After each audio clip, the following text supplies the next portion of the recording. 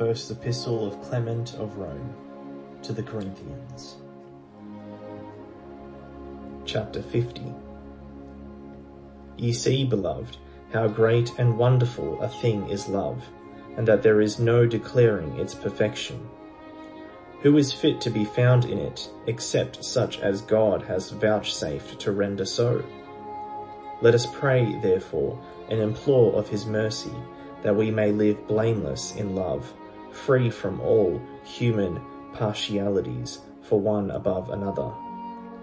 All the generations from Adam even unto this day have passed away, but those who, through the grace of God, have been made perfect in love, now possess a place among the godly, and shall be made manifest at the revelation of the kingdom of Christ.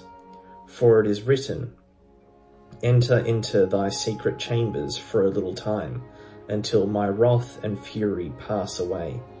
And I will remember a propitious day, and will raise you up out of your graves.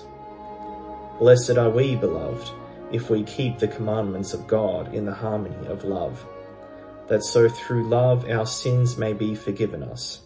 For it is written, Blessed are they whose transgressions are forgiven, and whose sins are covered. Blessed is the man whose sin the Lord will not impute to him, and in whose mouth there is no guile. This blessedness cometh upon those who have been chosen by God through Jesus Christ our Lord, to whom be glory for ever and ever. Amen.